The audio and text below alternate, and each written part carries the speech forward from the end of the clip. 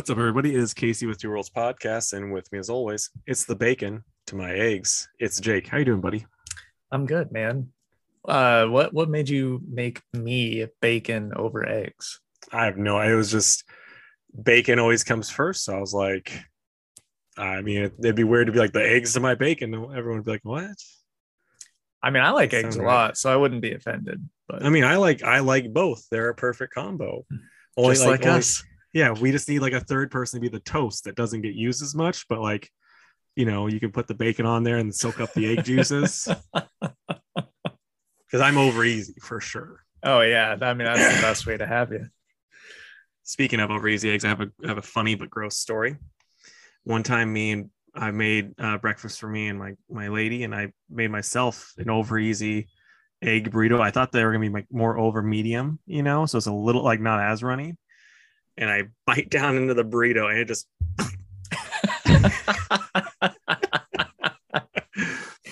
That's awesome. yeah, it was pretty like all funny. over her, or No, it was just like all Okay. like on the table and on the plate. Just it's like for those that are listening and didn't see my hand gesture, it was very much like when you pop a zit. Yeah, but was it tasty? Oh, it was really good. It's eggs. That's all that matters. Yeah. But anyway, before we kick off with the news, we had a couple of YouTube comments last week regarding couples in comics. So I thought that I would take the time to read those since you guys took the time to let us know. So the first one comes from Eric. Hello, Eric.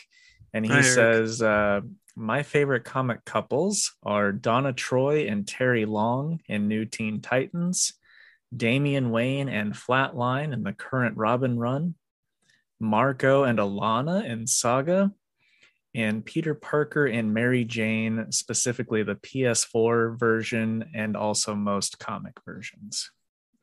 So thank you, Eric.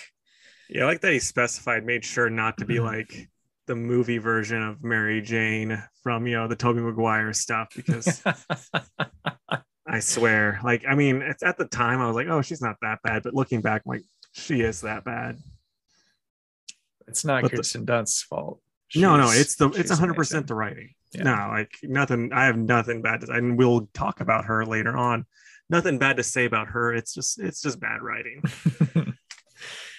And then the other one is from Preston.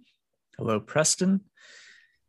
And he says, couples I've enjoyed in comics recently are Constantine and Oliver from Constantine the Hellblazer, Moon Knight and Tigra.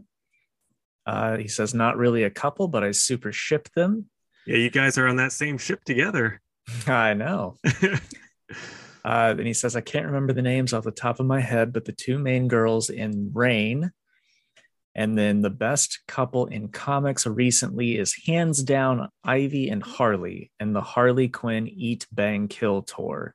That whole run was so well done, and I can't wait for season 3 on HBO. Also, quick shout out to my favorite MCU couple that is/was Tony Stark and Pepper Potts. Really loved the chemistry and writing they had there. Hashtag RIP 3000. So thank you, Preston and Eric. We appreciate you guys letting us know. Yeah, thanks, guys. But now we will kick into the news. Not a great news week, admittedly. Yeah, not really. But we got a good chunk of comics to talk about, so I think it's going to even out pretty well. Yeah. So first off, Fred Hetchinger has been reportedly cast as Chameleon in Kraven the Hunter. I'm not familiar with Fred. Not at all. But maybe he's got one of those faces just kind of like matches, everyone else's. It just kind of blends in. Right. Or maybe he just really looks like a chameleon. Yeah. That too. I think we would recognize him if, that was the case, though. Yeah. So Tom Taylor is bringing back Deceased. It's they say it's the end. So maybe it's going to be the last one. I mean, if it depends on how much money it makes, because how many Marvel zombies did we get that were supposed to be the last one and it keeps coming back?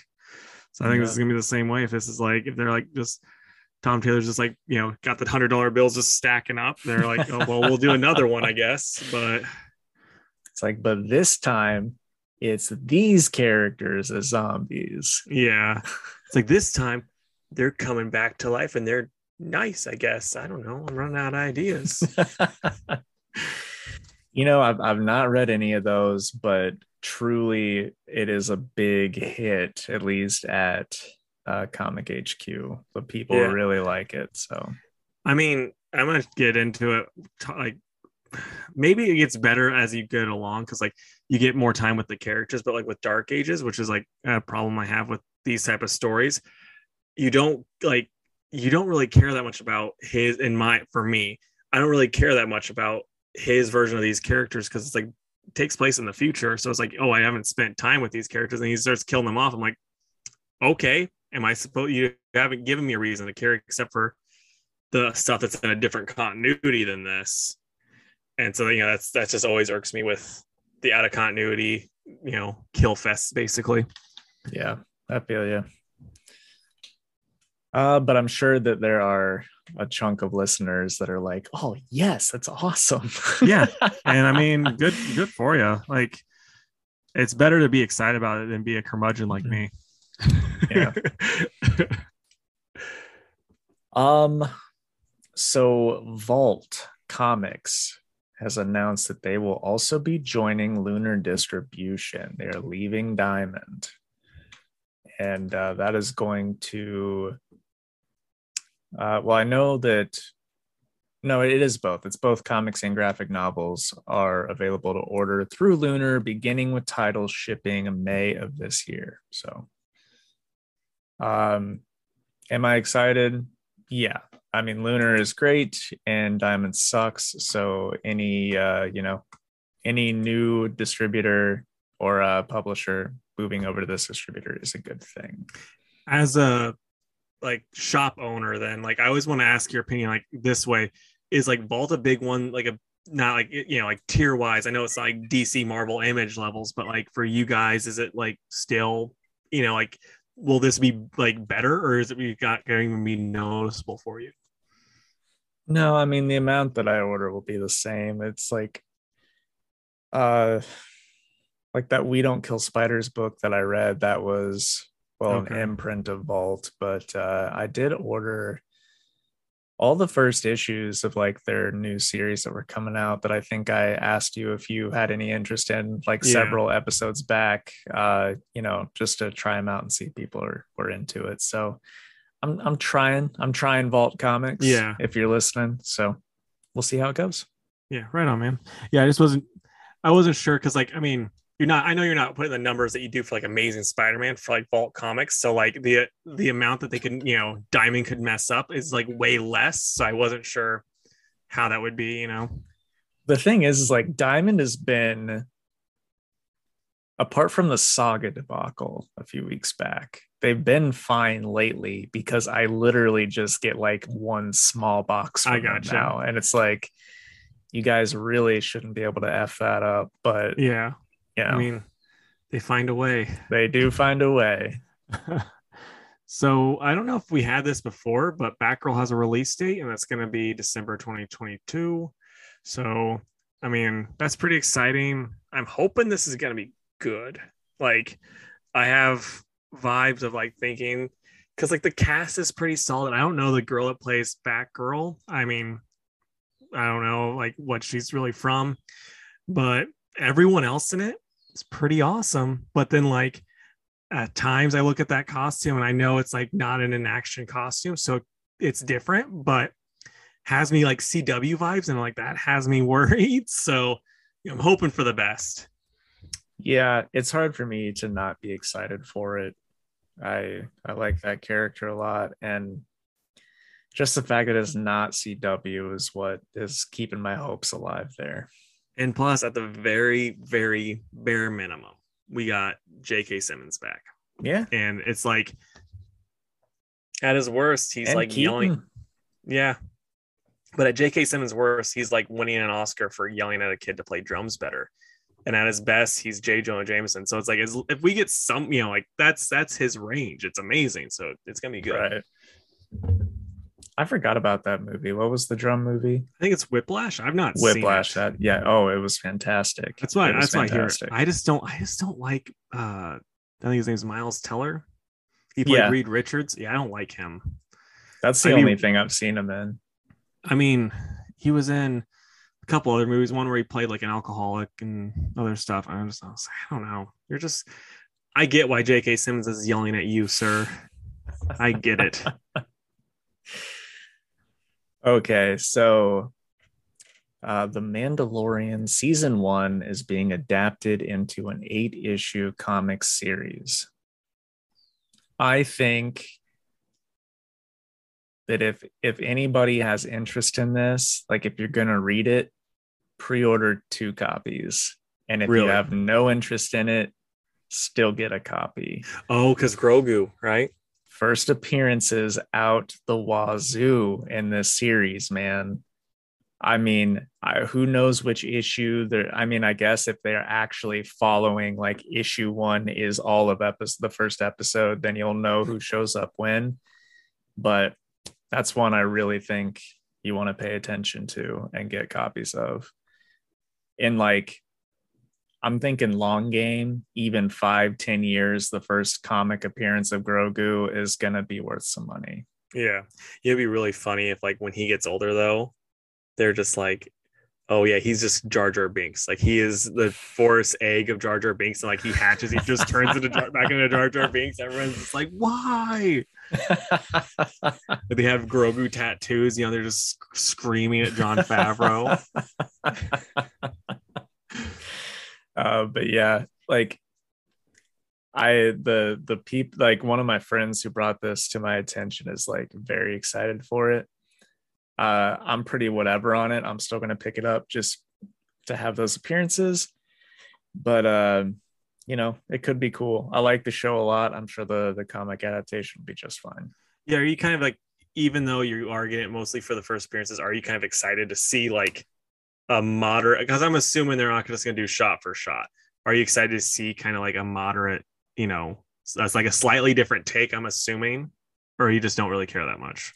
I don't really care that much. I mean, nothing really needs to be changed. Really, the Yeah, show did everything fine. I'm surprised it took them this long to do an adaptation because every new movie that they've done through Disney has had an adaptation. So, you know, I'm kind of surprised there wasn't like a Bad Batch comic or a new Clone Wars comic. So I bet like Disney, you know, the old mouse was milking the Star Wars cow, and he kind of like looks in the barn, like, oh hey, there's another one. Oh great, he goes over to that one now. He's gonna milk that one for all it's worth. right, I still think this. I think this will be one of the most ordered comics of 2022. You heard it Right here on. first in February. I think by the end of the year, this will easily be in the top 10, if not the top 5. When it comes out, you're gonna be on here crying, like, I've ordered 10,000 copies and I've sold 5. 5. That's funny. All to the same guy. It just keeps telling me Grogu's first appearance.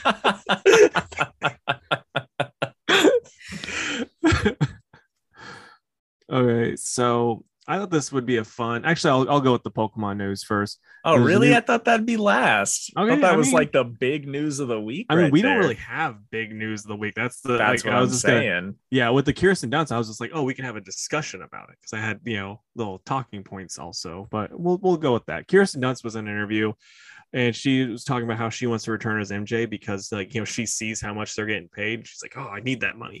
But yeah, and so I was thinking to myself, I'm like, how could they do that and make it so like she's actually has something to do? That was so I was in the shower because I read that right before I got in the shower, and I was thinking about, like, how could they do that?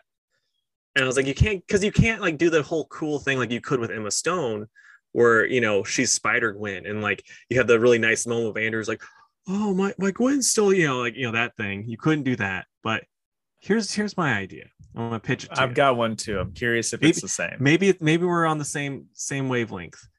Do a Spider Girl movie. Okay, we're not on the same Okay, wavelength. because then you can have her be like the mom character and Toby, be the retired Spider-Man character, and then have May be the main character.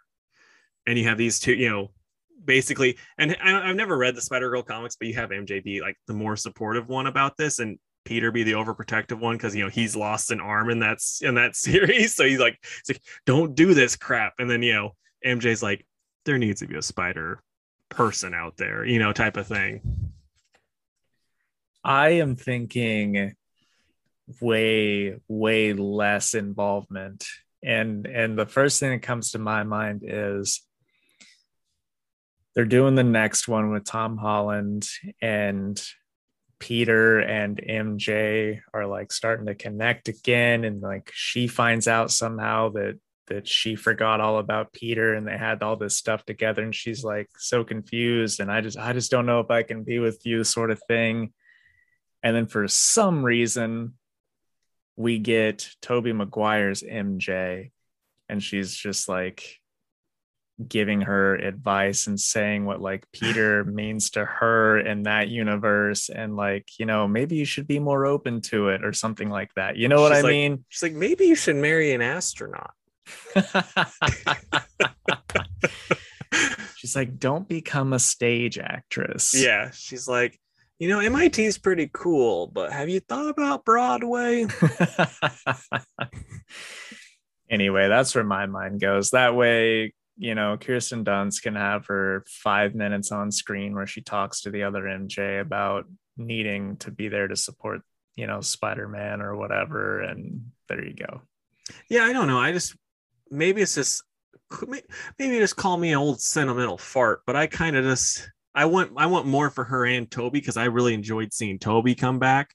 So it would be cool with like better writing, like we complained about earlier in this podcast, having both of them with better writing and a better script where they're both together. And like, we could see like, oh, this is what happened in all this time, leading, from the last movie we got, they're married, now they have a kid. And hey, I'm all about that. I would take a Spider-Man 4, just not what they were gonna do. Yeah. Okay, so my big news point, and I'm sure that you saw this, Casey, but I did. You just beat me to it. Yeah.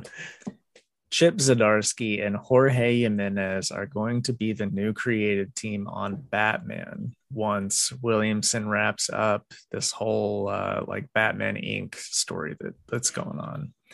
I am thrilled. Mm-hmm. Like, you can't ask for like a better creative team than those two. So we'll see. Chip seems excited for it. He said that he's just writing stories that make him smile while he's writing it, and he hopes that everybody enjoys it too. But to see Jimenez back on it is going to be cool, even though I love the current creative team. If they're only doing their one story, more power to them. Yeah, this is going to be a great replacement. I'll try to find the tweet really quick as we talk, because that's one thing Williamson was talking about, because he's very excited for Zdarsky, and he was talking about how this was always the plan, basically, that he wasn't, it wasn't like, oh, what, that type of thing. It was just like, oh yeah, this is what the plan was, this is how how I wanted it, blah blah blah. But I don't really think anyone wants to hear me scrolling, so I'm not finding it. But maybe I'll get to it. But yes, I mean, it's cool. I'm happy for Zdarsky. I'm like, it's so cool. It's crazy and cool to me that like 4 years ago, probably maybe 3, it was like Zdarsky was just the artist on Sex Kernels, and he got a job working Howard. Yeah, that's true. And then now it's like, oh yeah, you get to write whatever you want, it seems.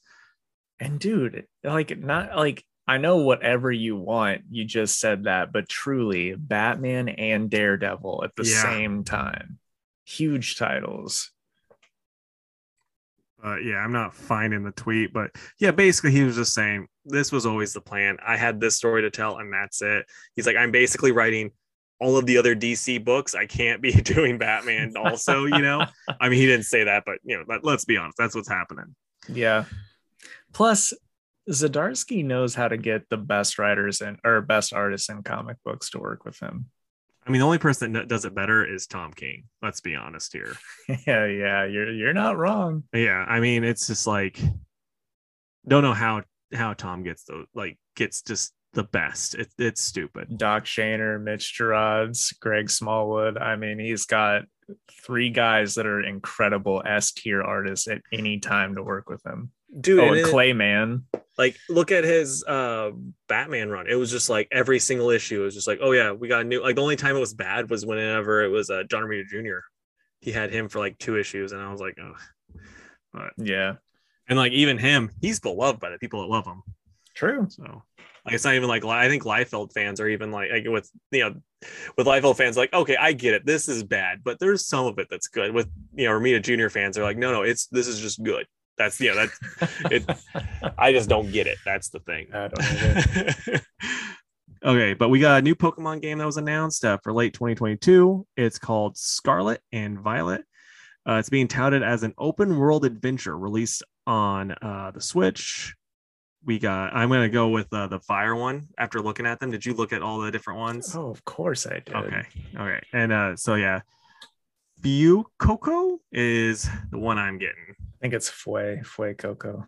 I mean, I'm going to change his name to like Dan Pepper, because he looks like a pepper. I'm going to probably change it to like fire alligator. Here's what I'm worried about.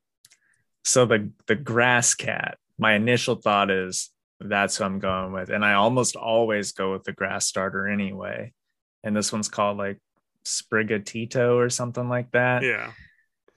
I'm worried that they're going to furry-tize it by the final evolution. Yeah, like they did Blaziken. Yeah. Oof, it's like rough. One of the comments I saw under the announcement tweet was, please keep it on all fours. Please keep it on all fours. Because they just don't want more furry fuel. That is one thing. Like, I remember X and Y was bad about this. And like, they just do this a lot anymore where it's like, we're going to make these things more humanoid as it goes along. It's like, this isn't Digimon. This is Pokemon. Leave them animals. It's weird, capturing a human, make them do my bid. Right. I know. That being said, I was completely caught off guard. When everyone was like, there's going to be a big announcement at the end, everyone's thoughts was they're announcing Detective Pikachu 2. Yeah. Not Gen 9. Like, that was huge. And the trailer that they dropped was pretty awesome, in my opinion. I didn't see it. I just saw the announcement. So yeah, I mean, it's just like a security guard going through stuff, and he sees a scarlet and violet light through the door, and he opens it up, and they do the big announcement and show the starters. But right on. It's cool though. I liked it a lot, and I think so. With Legends Arceus, which is the newest one that came out last month, it's mostly open world, but there's loading screens between the zones. I'm thinking that this one is like totally open world, which would be pretty crazy. Yeah. I gotta say this. So many Pokemon fans are still finding something to complain about with the trailer. They're like, you're not a fan of something if you're not complaining about it though. Okay, I get that, but I just want to tell these people to shut up and just wait for it to come out. Yeah. I mean, but they're just like, these are the worst starters I've ever seen. And it's like, okay, I don't think they're the worst by far. No, I mean, the last ones that I didn't play where it had like the seal and, maybe not the last ones, maybe it was the ones before last, but there was like one that was a seal and a bunch of other ones. Those ones were god awful looking. See, and I think those were better than Sword and Shield. I don't know if I remember Sword and Shield. I think those were the worst ones. Really? Even though I still, I enjoyed it. But I mean, it is what it is.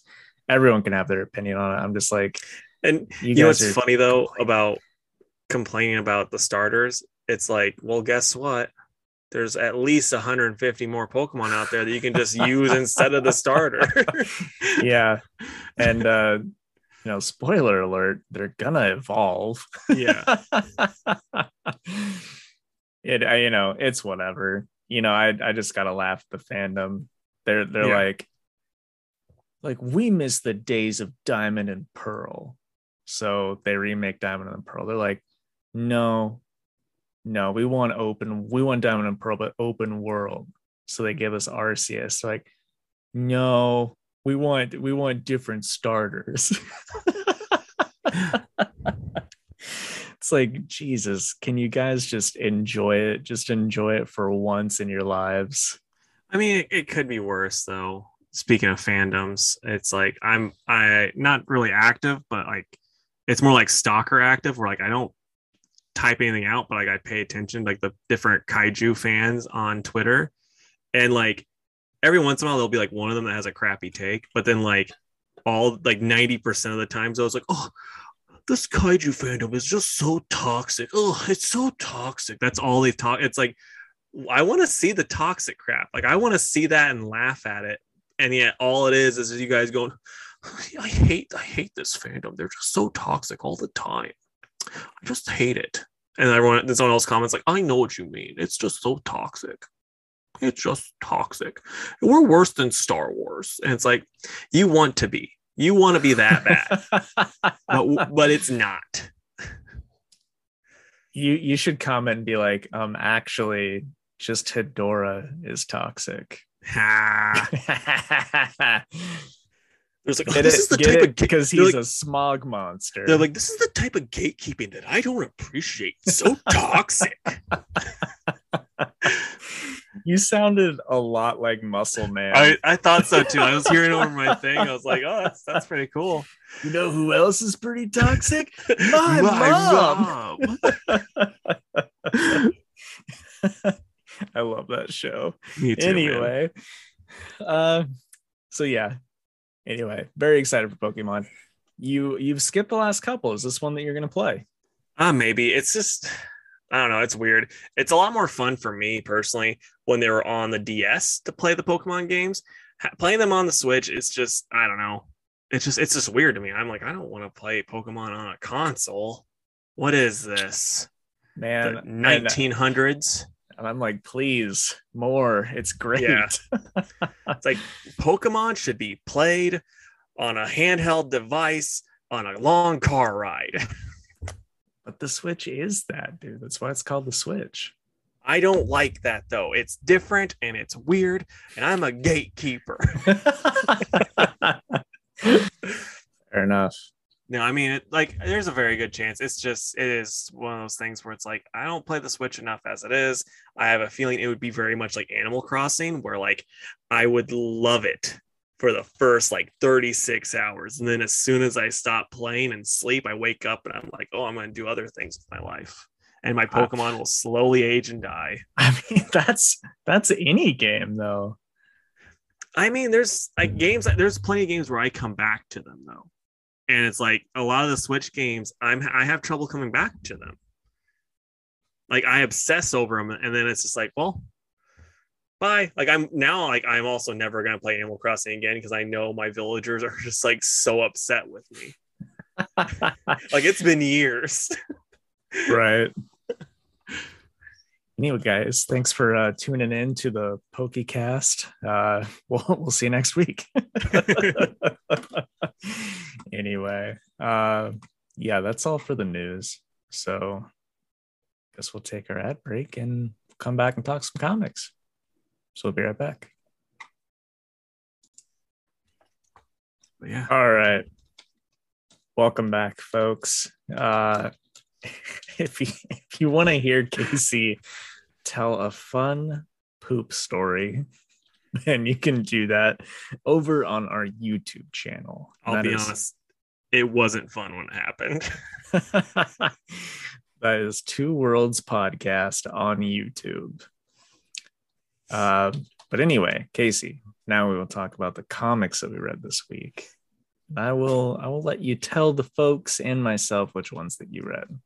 Okay, I read Dark Ages number 5, Shang-Chi number 9, Teen Titans Academy number 12, The Amazing Spider-Man number 90, and Ghost Rider number 1, Aquaman number 1, DC versus Vampires 5 of 12, Blue and Gold 6 of 8, Robin 11, Silk number 2, Task Force Z number 5, Saga 56, Action Comics 1040. And okay. That's all.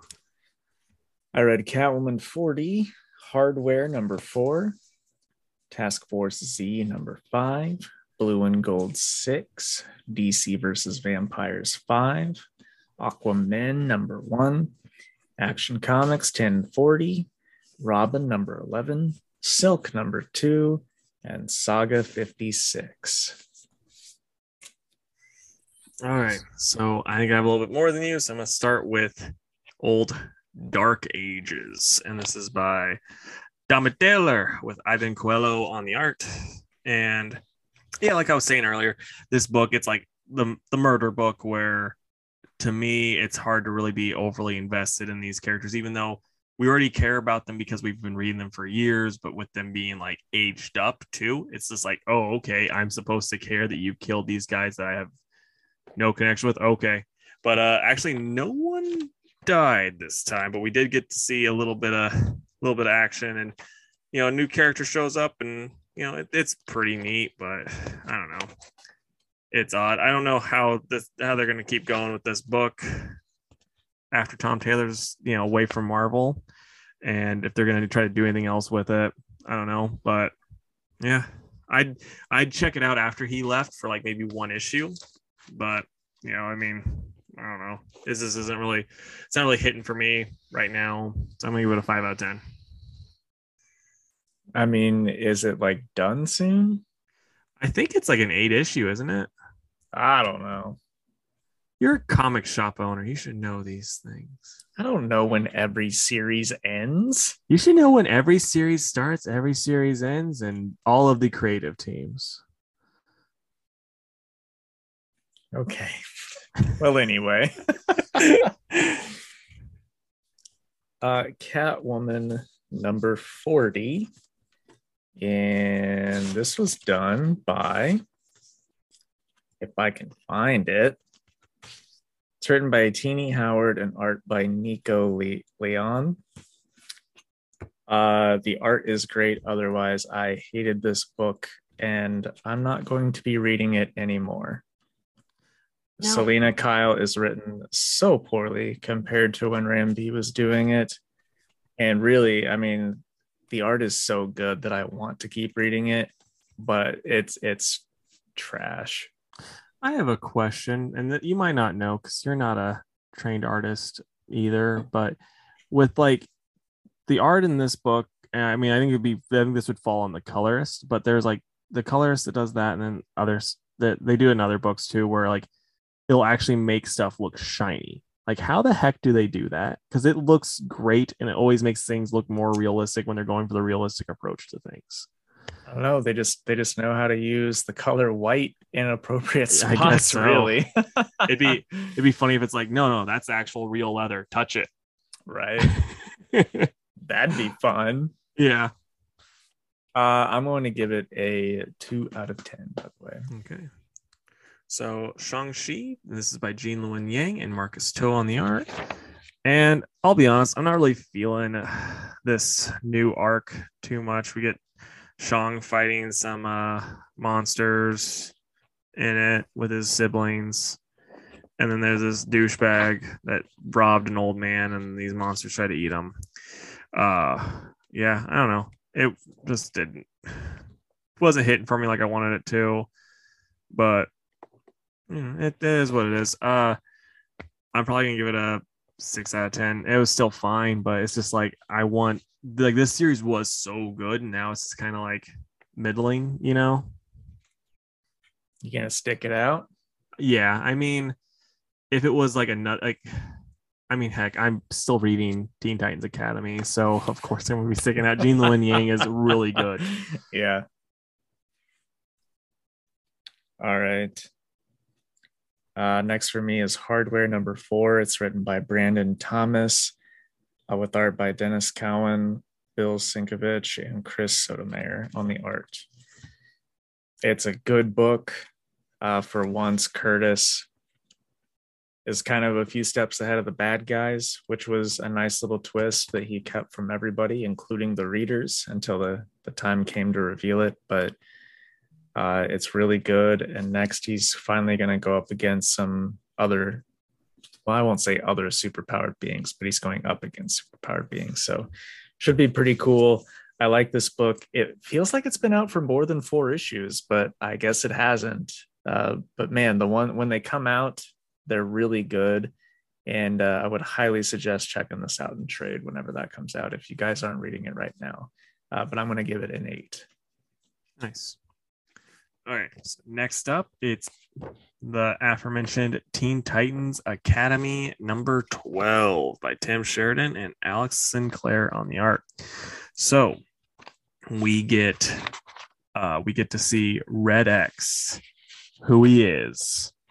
And I'm not gonna lie, so we've had big reveals in comics before. We had, like who Red Hulk really was, like Winter Soldier, just all these, and Red Hood, like we get these things and they're like, you're just like, oh yeah, I recognize who this guy is. So Red X, spoiler alert, is Brick. And you know what my reaction was to this? Who's Brick? Yeah. Dude, so I flipped through it because I remembered when you were like, I bet the covers are swapped and we get the reveal this time. So I'm like, I'm going to see who it is. I'm like, it's like Justice League when Lex takes off Wally's thing. Yeah. You know what I'm talking about? I have no idea who this is. That's who I was. Yeah, like this is one of those things, and we talked about this in length of this series, and this is the main problem with this series is like, I think Tim Sheridan was just spreading himself too thin with all the characters that he was like, because like he clearly likes all of these new characters that he added to this thing, but at the same time it's like, okay, but you're not actually developing them any at all. So like when this reveal happened, like I was just like, okay, who's this guy? Yeah. It was a real bummer.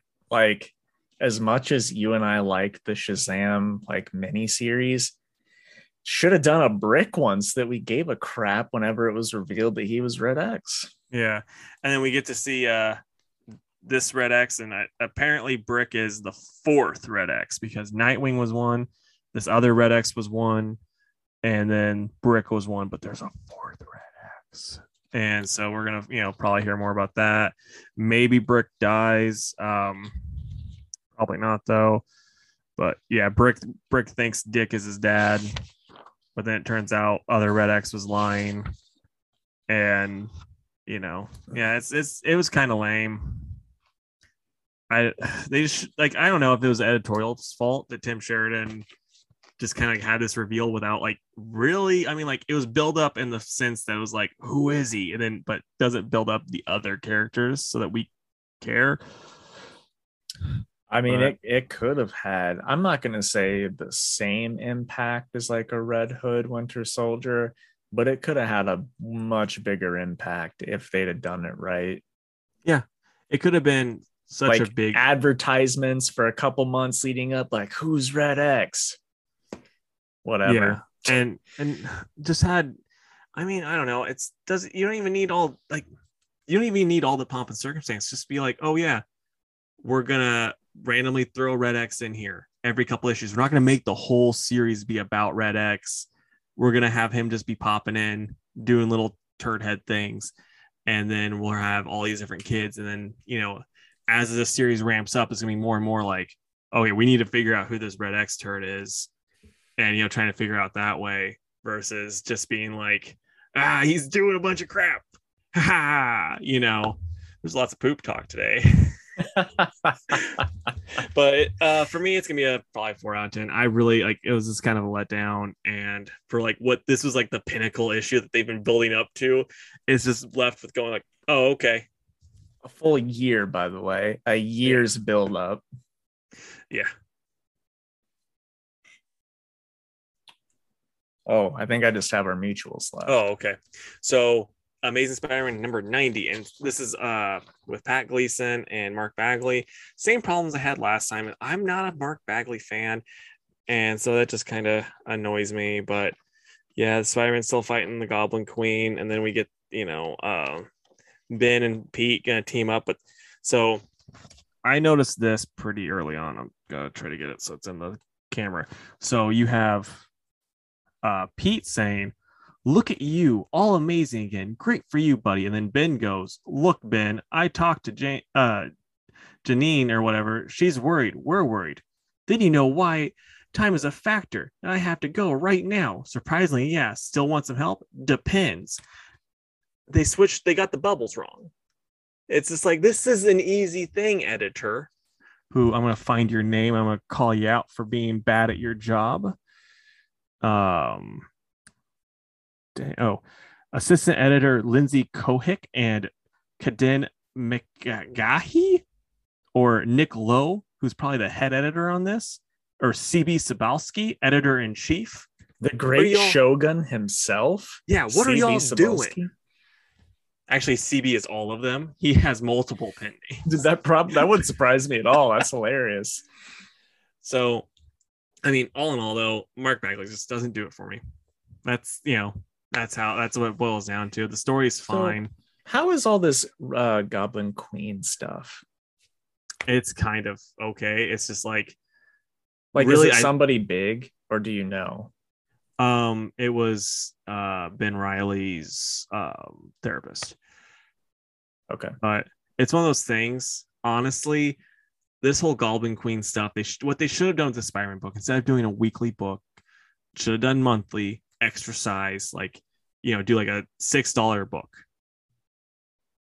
Do that monthly. Be so much better. You feel like you're getting more than like, oh yeah, I'm seeing like similar stuff happening in all of these issues, So like that's the main downside of this. Like when it's collected, it's gonna be a mess because it seems like they're just doing like about 2 issues from each issue are all overlap, which is like, it's weekly. We don't need that.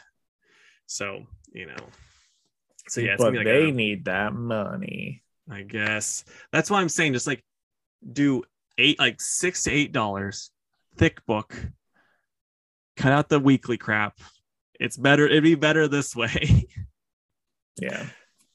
But yeah, so it's probably going to be a 6 for me. It's just the art's not great and the story itself is just kind of slack and lacking. And then lastly, but honestly, not at all leastly, Ghost Rider #1. And Benjamin Percy is writing it. I'm trying to find the artist really quick. I'm trying just to bring it along. Okay, so Corey Smith is on the art. And Jake, I think you should read this as a horror comic boy, basically, because you're getting more into horror comics. This does not read like a Marvel comic. This reads like a horror comic. There's lots like crazy imagery. Johnny Blaze doesn't know where the heck he's at. Like he thinks he's a regular guy, married, has kids. And then like he just keeps seeing like these random demons and like all this crazy crap, throughout. And so then it's like, oh, it's kind of revealed you're the Ghost Rider, buddy. Spoiler alert, Johnny Blaze is Ghost Rider. And so yeah, it's just really cool. Like I was like, first off, I just like Ghost Rider. I think he's really cool in general. If he's on a motorbike, don't put him in a car. He's a rider. But yeah, like I said, I really, really think it's cool. This book was really, really good. I'm going to give it a 8.5 out of 10. I really, really liked it. And I think you should read it because I think just because, like I said, you're getting more and more. Where's the other 0.5 then? What do you mean? Why not a 10 or a 9? I mean, it's not perfect. It kind of drags a little bit, I'd say. But it is just one of those things where it's pretty captivating as I read it. And it does, like, when I was reading it, you have like a sense of dread because it's just like this guy, even though he's Johnny Blaze, he's going to turn into Ghost Rider. he's still like trying to live this life and he's seen all these things. It's just like, if this wasn't, you were like a blind person, didn't know the hell a Ghost Rider was, and you're just like, something's crazy off about this guy. He's gonna murder people, like it's just very well done. And like I said, I think you'd like it, or any horror book fan would like it, and any Ghost Rider fan, like of course you're reading it. So I'm at 8.5 because of that. Okay, I will check it out. You get back to him like, this is stupid. There was 0 ghosts and 0 writing in it.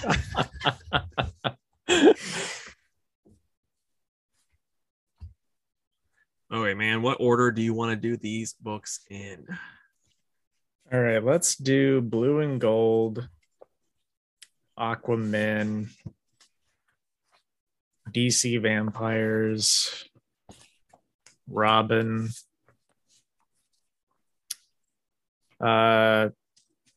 Silk, Task Force, and then Action and Saga. All right, sounds good. Okay, so we've got Blue and Gold #6. It's written by Dan Jurgens and pencils by Ryan Sook.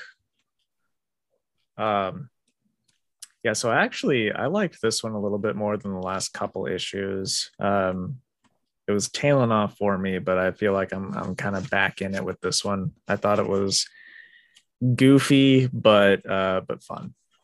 I really liked it. My main problem with this, though, and the only reason why I'm going to give it the score I'm giving it, because like there's not much to hate about this, but it feels like the last issue, and it's like there's 2 more. Like, this is how you end it. This is a perfect ending. Like, what are you doing? Unless there's something like really cool that wraps everything up better than this. But this is like, you don't need more. For a mini series. If this was a continue, that was just like the first arc, whatever. But with it being a mini series, I don't know. But yeah, the only thing that made me laugh was like, and not in a good way,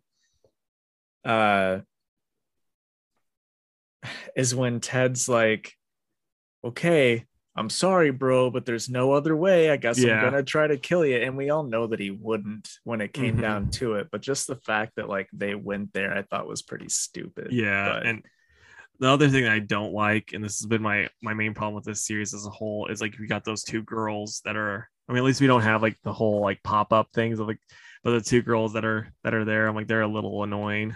Yeah. But I'll say this though, the cover is so cool. Yeah. Like, dude, the art in general in this was amazing. Yeah. Like, for the most part, the art in this whole series has been outstanding. How do you feel about that last page reveal of who's gonna join the adventure? I'm excited, but it's just like, boy, wish we had more than 2 issues of that. Yeah, I know, right? Maybe we'll get Blue and Gold and some more blue. I'd be fine with that. I would too.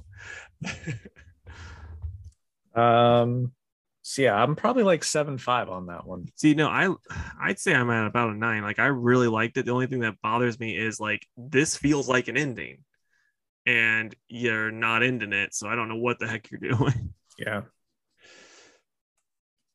All right, so next up is Aquamen, and I know it's written by Chuck Brown, but please stop calling me Charlie. And I gotta find the rest of the people though. Okay.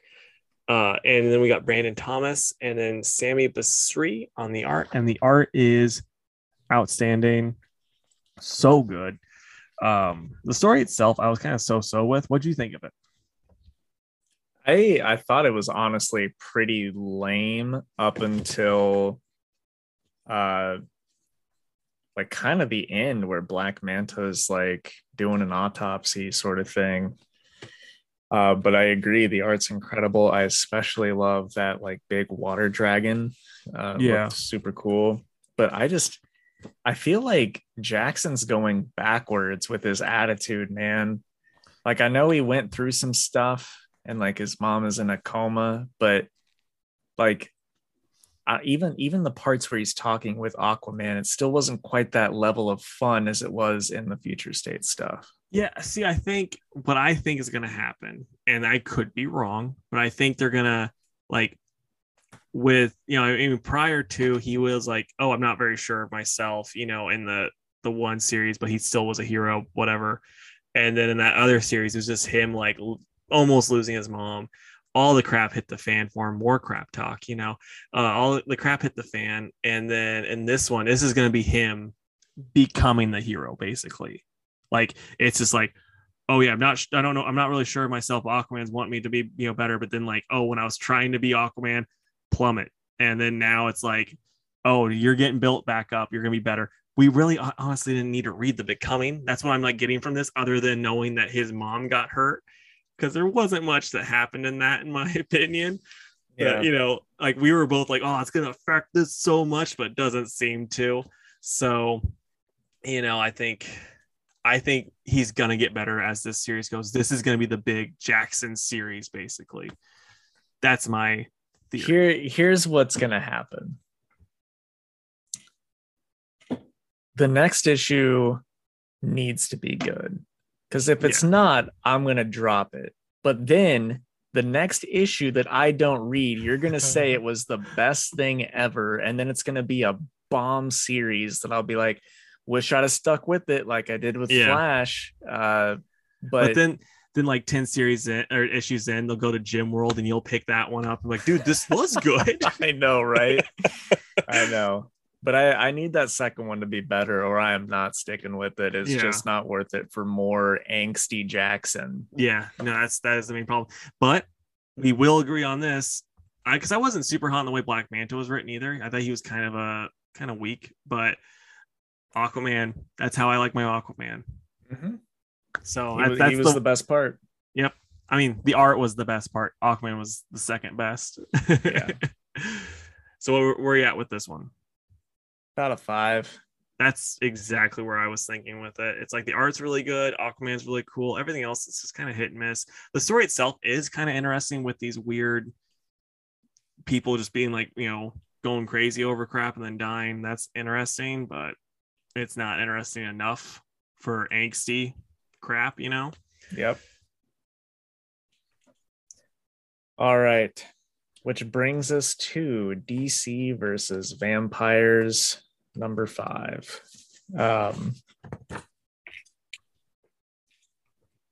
Sorry, there's a bunch of stuff in between. It's written by James Tynion and Matthew Rosenberg, with art by Otto Schmidt and Simone DeMeo, which, by the way, they did not put DeMeo on the cover, which is a travesty because Otto Schmidt's amazing, but Simone's art was, in my opinion, even better. I mean, there are just some pages like this Batgirl page, that panel right there, Casey, which I thought was just stellar. Yeah. So put them on the cover. Come on. Right. But anyway, what do you think of this one? It's really stupid.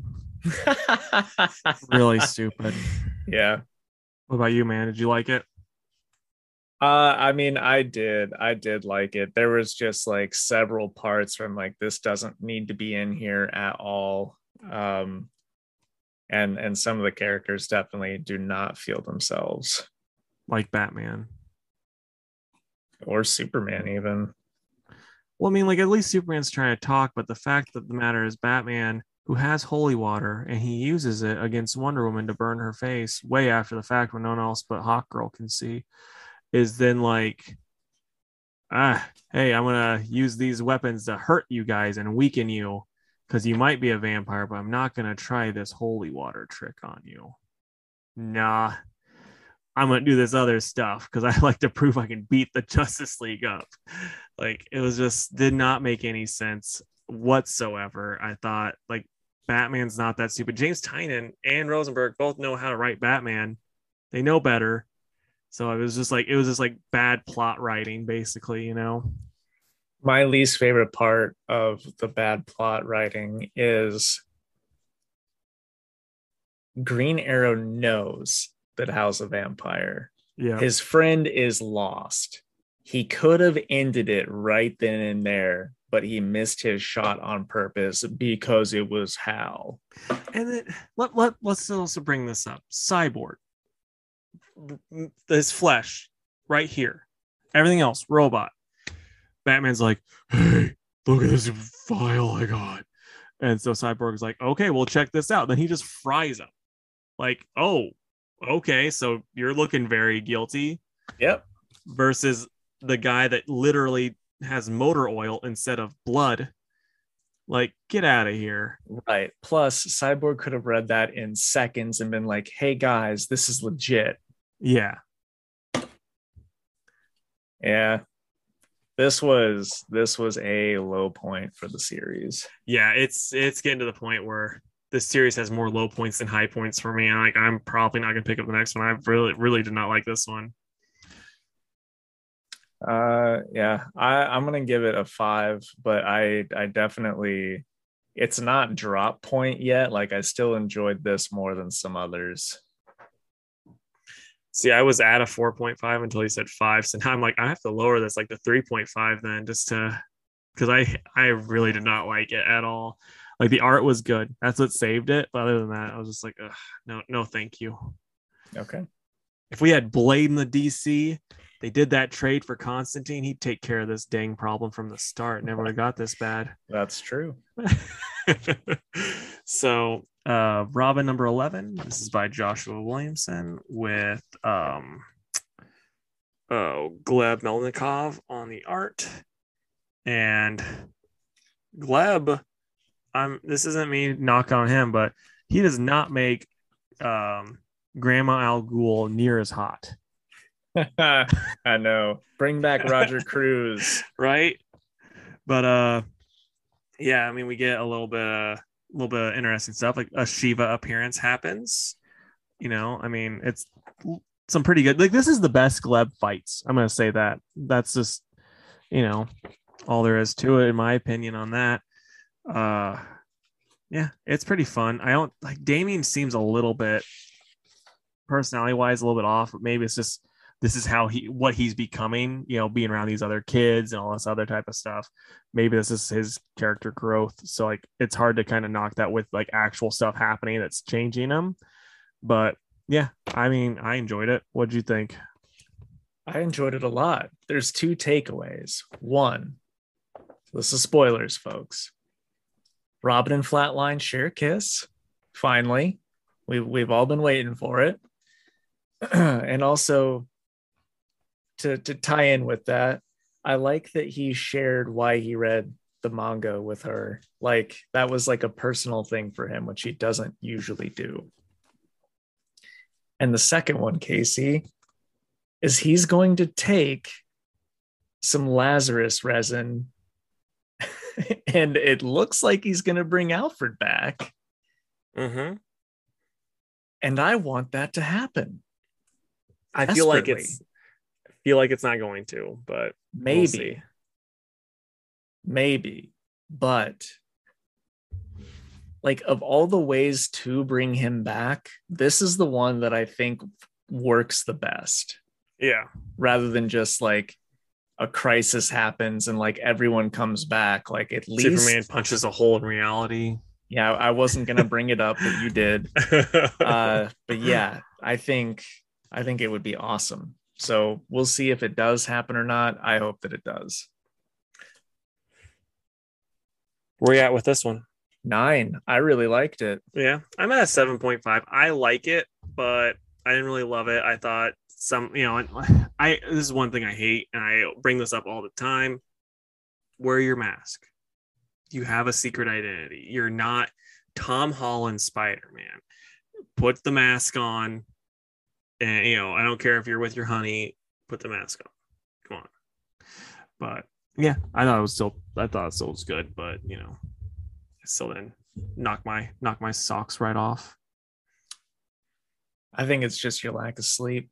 I thought that was a really exciting issue. Yeah, bringing my vibe down.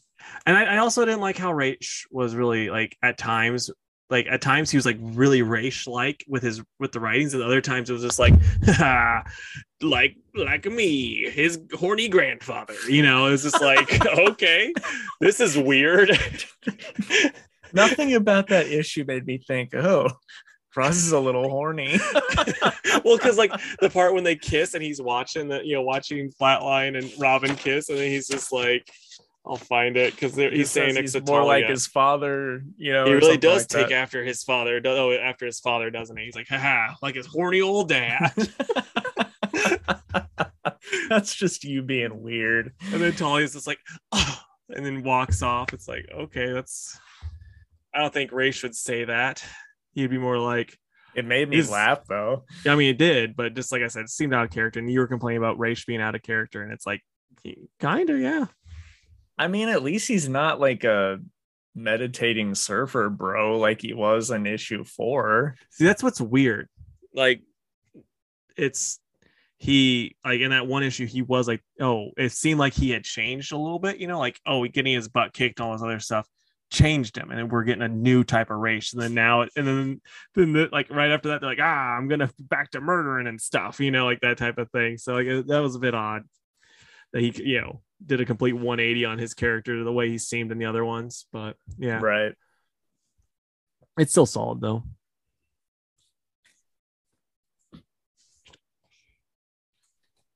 Okay, so now we've got Silk number 2, and that's written by Emily Kim with art by Takeshi Miyazawa.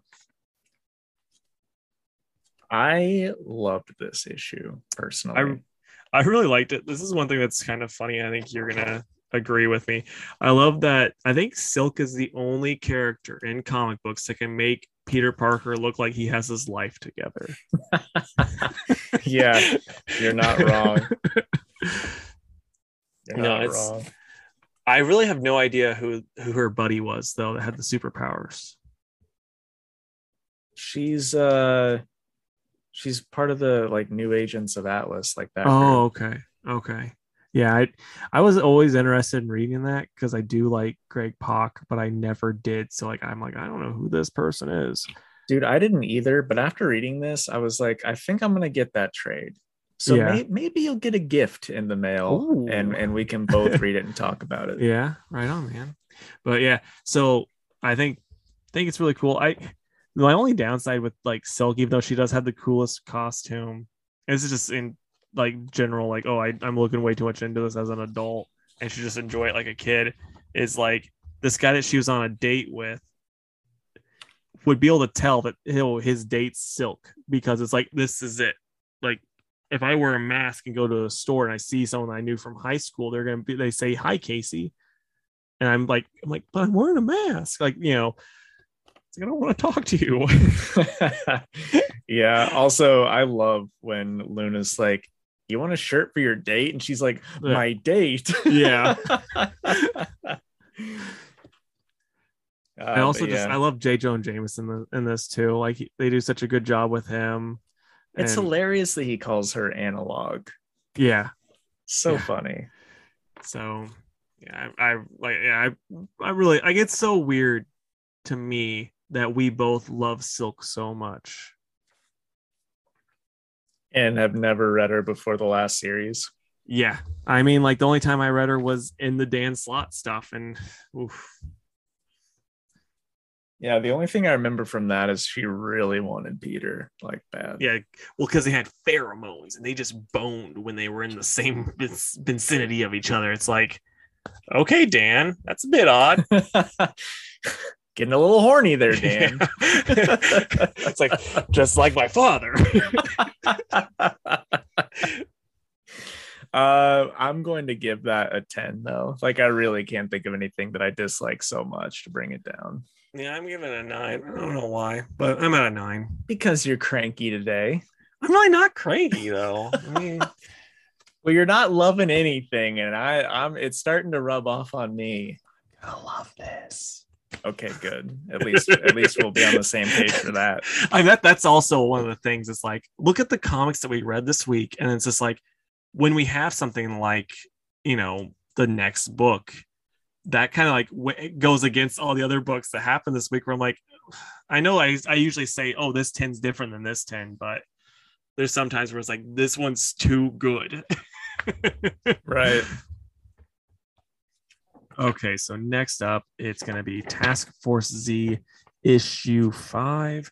And with this has Matthew Rosenberg on the writing and Eddie Barrows and Eber Ferreira with Matt Santorelli and Jack Herbert on the art. Yeah, this was interesting. Lots of really cool splash pages, lots of really cool action. Story itself wasn't my favorite, but like, I mean, you can't be mad at a book that has zombies and like panels like this. Yeah. Like, that's too cool. I agree. Yeah, and you know, you get Jake's next cosplay character, old Bloom doing some crazy stuff still. Dude, sometimes I think he looks like a normal guy, and then there's panels like this where he looks like Slender Man. Yeah. And I'm like, does he change size or is it just the artist? It might just be the artist doing different stuff. I don't know. I still don't know what his powers are. I really don't know either. I don't really remember because like that was like the era of the Snyder run of stuff where I was like not too interested when I was reading it. So I just love that he's like convincing this doctor for a job at the lab, and he's like, I brought someone that can replicate it, and just holds up a severed man bat head. Like, yeah, this book is hilarious and I love it. It is. Now, did you read Joker, by the way? This is like, I don't want to do any Joker spoilers if you haven't, but have you read the newest issue of Joker yet?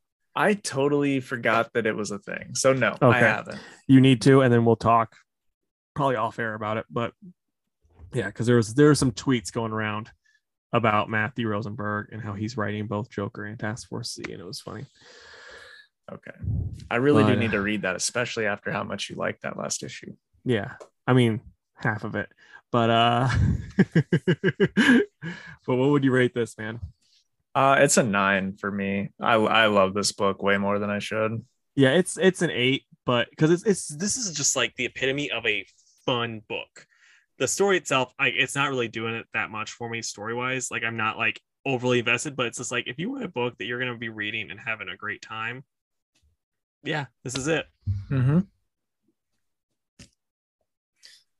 All right, next we've got Action Comics 1040, and I just want to show the variant that I picked up because it was too cool not to get. Okay, that's awesome. Right? Wow. But yeah, so let me find the credits page, which I should have had up long before this, which makes really, really good podcasting. But anyway, it's written by Philip Kennedy Johnson with art by Riccardo Federici. Thank goodness, because my God, can that man write or draw a comic book? It's so good. But Casey, give me your thoughts. I absolutely loved it. I mean, there's really like the only downside to this series so far is like I want it all in a trade to be reading it, because like I want to know what happens next. Like, I'm so invested. I'm like so interested. I'm loving it so much. Superman's written like this is like at its worst. If someone was to dislike it so much, they think this is such a stupid setting, which I don't. But if someone did, it's like it's still getting the character 100% right, and I love that for it. And then I also think Gladiator setting is awesome. So that too. What about you, man? No, I thought it was fantastic. I like that some of these others are like starting to trust him now and see that he's, a Superman, and the art is ridiculous. I also want it to be wrapped up in a trade so that I can literally push it on everybody that comes into the store and be like, no, this is like the best thing you're going to read. Please check it out. And then so yeah. Did you like the Sean Aldridge and Adriano Mello Marsh Manhunter story still? I did. I thought it was really good. I mean, it's goofy, but it's still good. I mean, okay, honestly, outside of like the Justice League stuff, isn't like the Justice League, cartoon stuff, isn't Martian Manhunter just better with a goofy story because he's such a serious character? I mean, Yes. honestly. So I He think should that worked. be he should be petting his cat and eating Oreos. Yes. And like when he turned his stomach into a cage to put his cat in, that was great. I know. But yeah, no, I absolutely loved that story too. And it's such a weird combo with like the very heavy, the very serious, and the art is even very serious in it too. Story of, like Superman on War World. And then you have Martian Manhunter petting his cat after a long day. And then they both work, it's just good stuff. Yeah. Yeah, this one, 10 out of 10, no debate. Same. If you guys have ever like wanted to read a Superman book but didn't know where to start, I'm not saying it's the best starting place, but you'll understand who Superman is very quickly, and you're going to love the art, guaranteed. Yeah, for sure. So lastly, we got Saga by Fiona Staples and Brian K. Vaughan. What were your thoughts on this, man? I thought it was pretty neat. I liked like the little alligator footman that's working for the robots. And then I also like the funny little frog man who's with the other group. Yeah. Brian K. Vaughan does minor characters very, very well. The end terrified me. Yep. That's the thing. This is like last issue. I liked the last issue. As I said, it wasn't perfect for me. This one's like the most Saga-y issue we've had since like the issue where, spoiler alert, Marco died. It's one of those things where you're like, oh yeah, this is Saga. Where like the last one was like just kind of like bringing us back into this world. This one's just like, oh yeah, here we are. This is the terribleness that we had before. Yep. And the art in it is Fiona Staples art, so it is amazing. You can't really hate that stuff. Yeah, it's just really good stuff, man. It is. My favorite quote of the whole book is from Frogman when they get called out for their albums being copies, and the frog says, "Yeah, we're 2-bit bootleggers and a shitty band." Yeah. I thought that was hilarious, dude. Yeah, I did too. And I'm leaving that in because you're quoting. I don't feel like whatever. Yeah, can't wait for the next one to see just what the heck happened after that cliffhanger. Obviously not what he says is going to happen, but let's hope not. Otherwise, I might change my opinion on Brian K. Vaughan a little bit. Yeah, right. But yeah, it's an easy 10 for me. It's just, this was really good. And it was just like, oh yeah, this is, like I said, this is Saga. I am also out of 10. I miss the book so much. Very glad that it's back. Yeah. So what books are you excited for next week, my man? I'm going to be kind of basic.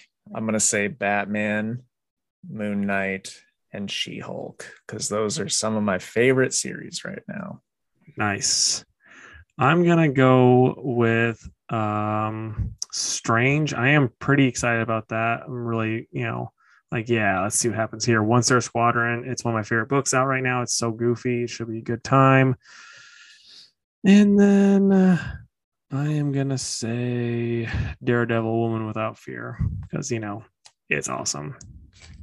Now, is Cowboy Bebop, is that a TMNT book where Bebop and Rocksteady broke up and Bebop became a cowboy? Or is it something different?